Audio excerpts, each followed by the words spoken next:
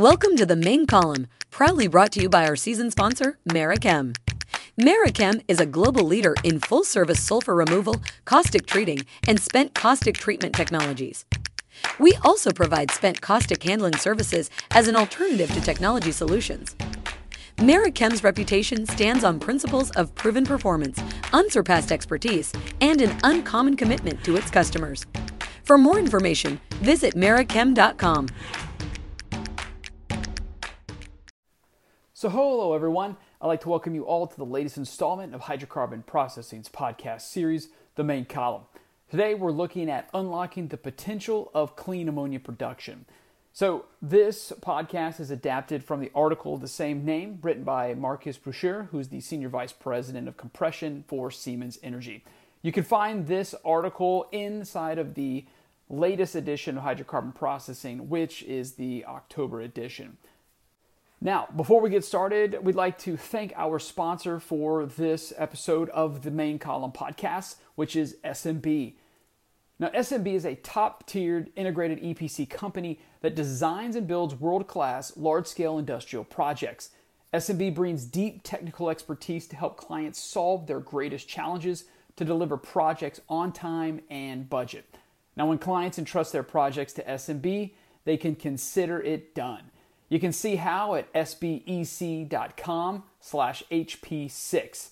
And now, on with the podcast.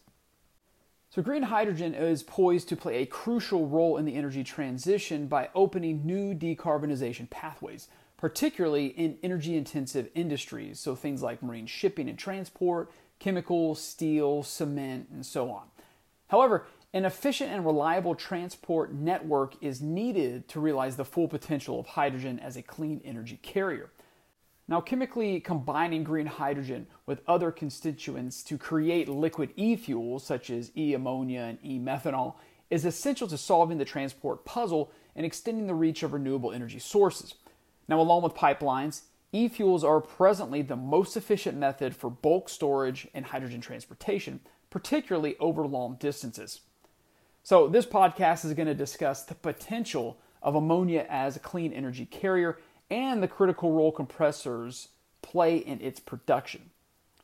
So about 70 to 80% of all ammonia produced today is used for fertilizers.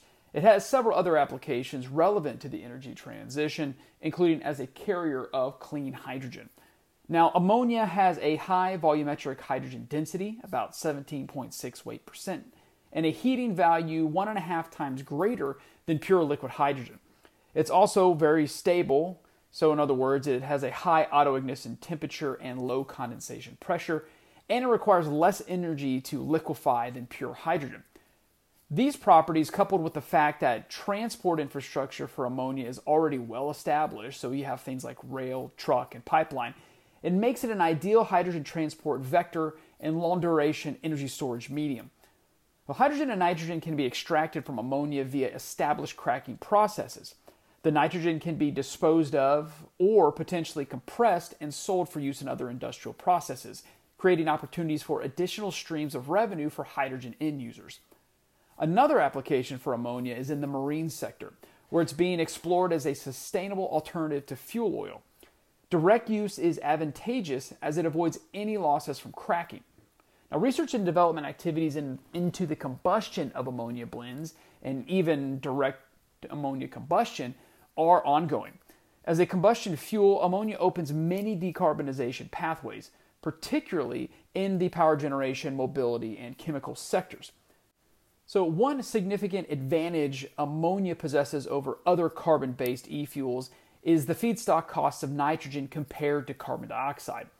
While biogenic and industrial waste streams are sources of low-cost carbon dioxide feedstock today, direct air capture is expected to be required for large-scale carbon-based e-fuel production in the future.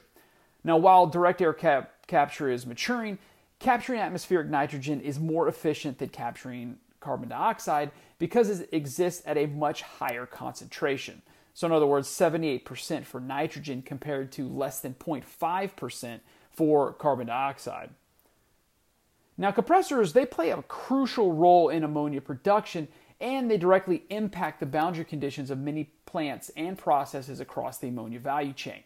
Compressors are required to produce, transport, and store clean ammonia and its base constituents, which are roughly hydrogen and nitrogen. Carbon dioxide compressors are also integral to the carbon capture system that produce blue ammonia via traditional reforming processes. So several different companies are collaborating with their customers in the ammonia and hydrogen markets to help them better understand how its compression packages can optimize energy efficiency and power consumption. So as a specific example, we'll use hybrid or turbo and recip compressors to enable increased turn down and flow flexibility.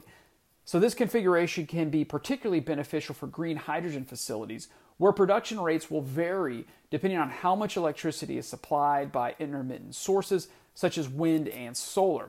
And in such cases, efficiently meeting pressure and flow requirements can be challenging, and a hybrid compressor solution offers a solution to this problem. Now, traditional ammonia production can be made more sustainable, in other words, through the electrification of compressor drives and waste heat recovery. The synthesis process for ammonia is very carbon intensive, and it involves chemically combining hydrogen and nitrogen under high temperature and pressure in a reactor. So in other words, the Haber-Bosch process. Now, a substantial portion of the total energy input is consumed by the production of hydrogen during steam methane reforming of natural gas or gasification of coal. The rest, it's consumed as a process energy, mainly for generating heat to initiate the chemical reaction for synthesis. Using high-temperature heat pumps and/or mechanical vapor recompression cycles with steam compression enables operators to recover that waste heat that would otherwise be lost to the atmosphere. And the thermal energy can then be used to meet process heating requirements. So specific examples where waste heat recovery can be beneficial are in things like electrolyzer plants upstream. So exemplary for an amine system, about 60 to 80% of the required steam and thermal energy can be provided through waste heat recovery, while only requiring between 16% and 25% of that heat as additional mechanical power for the compressor at comparable capital expenditure and footprint. So this results in a coefficient of performance between 4 and 6, potentially reducing plant operational expenditures depending on the alternative heat source and the value of heat versus mechanical or electrical energy.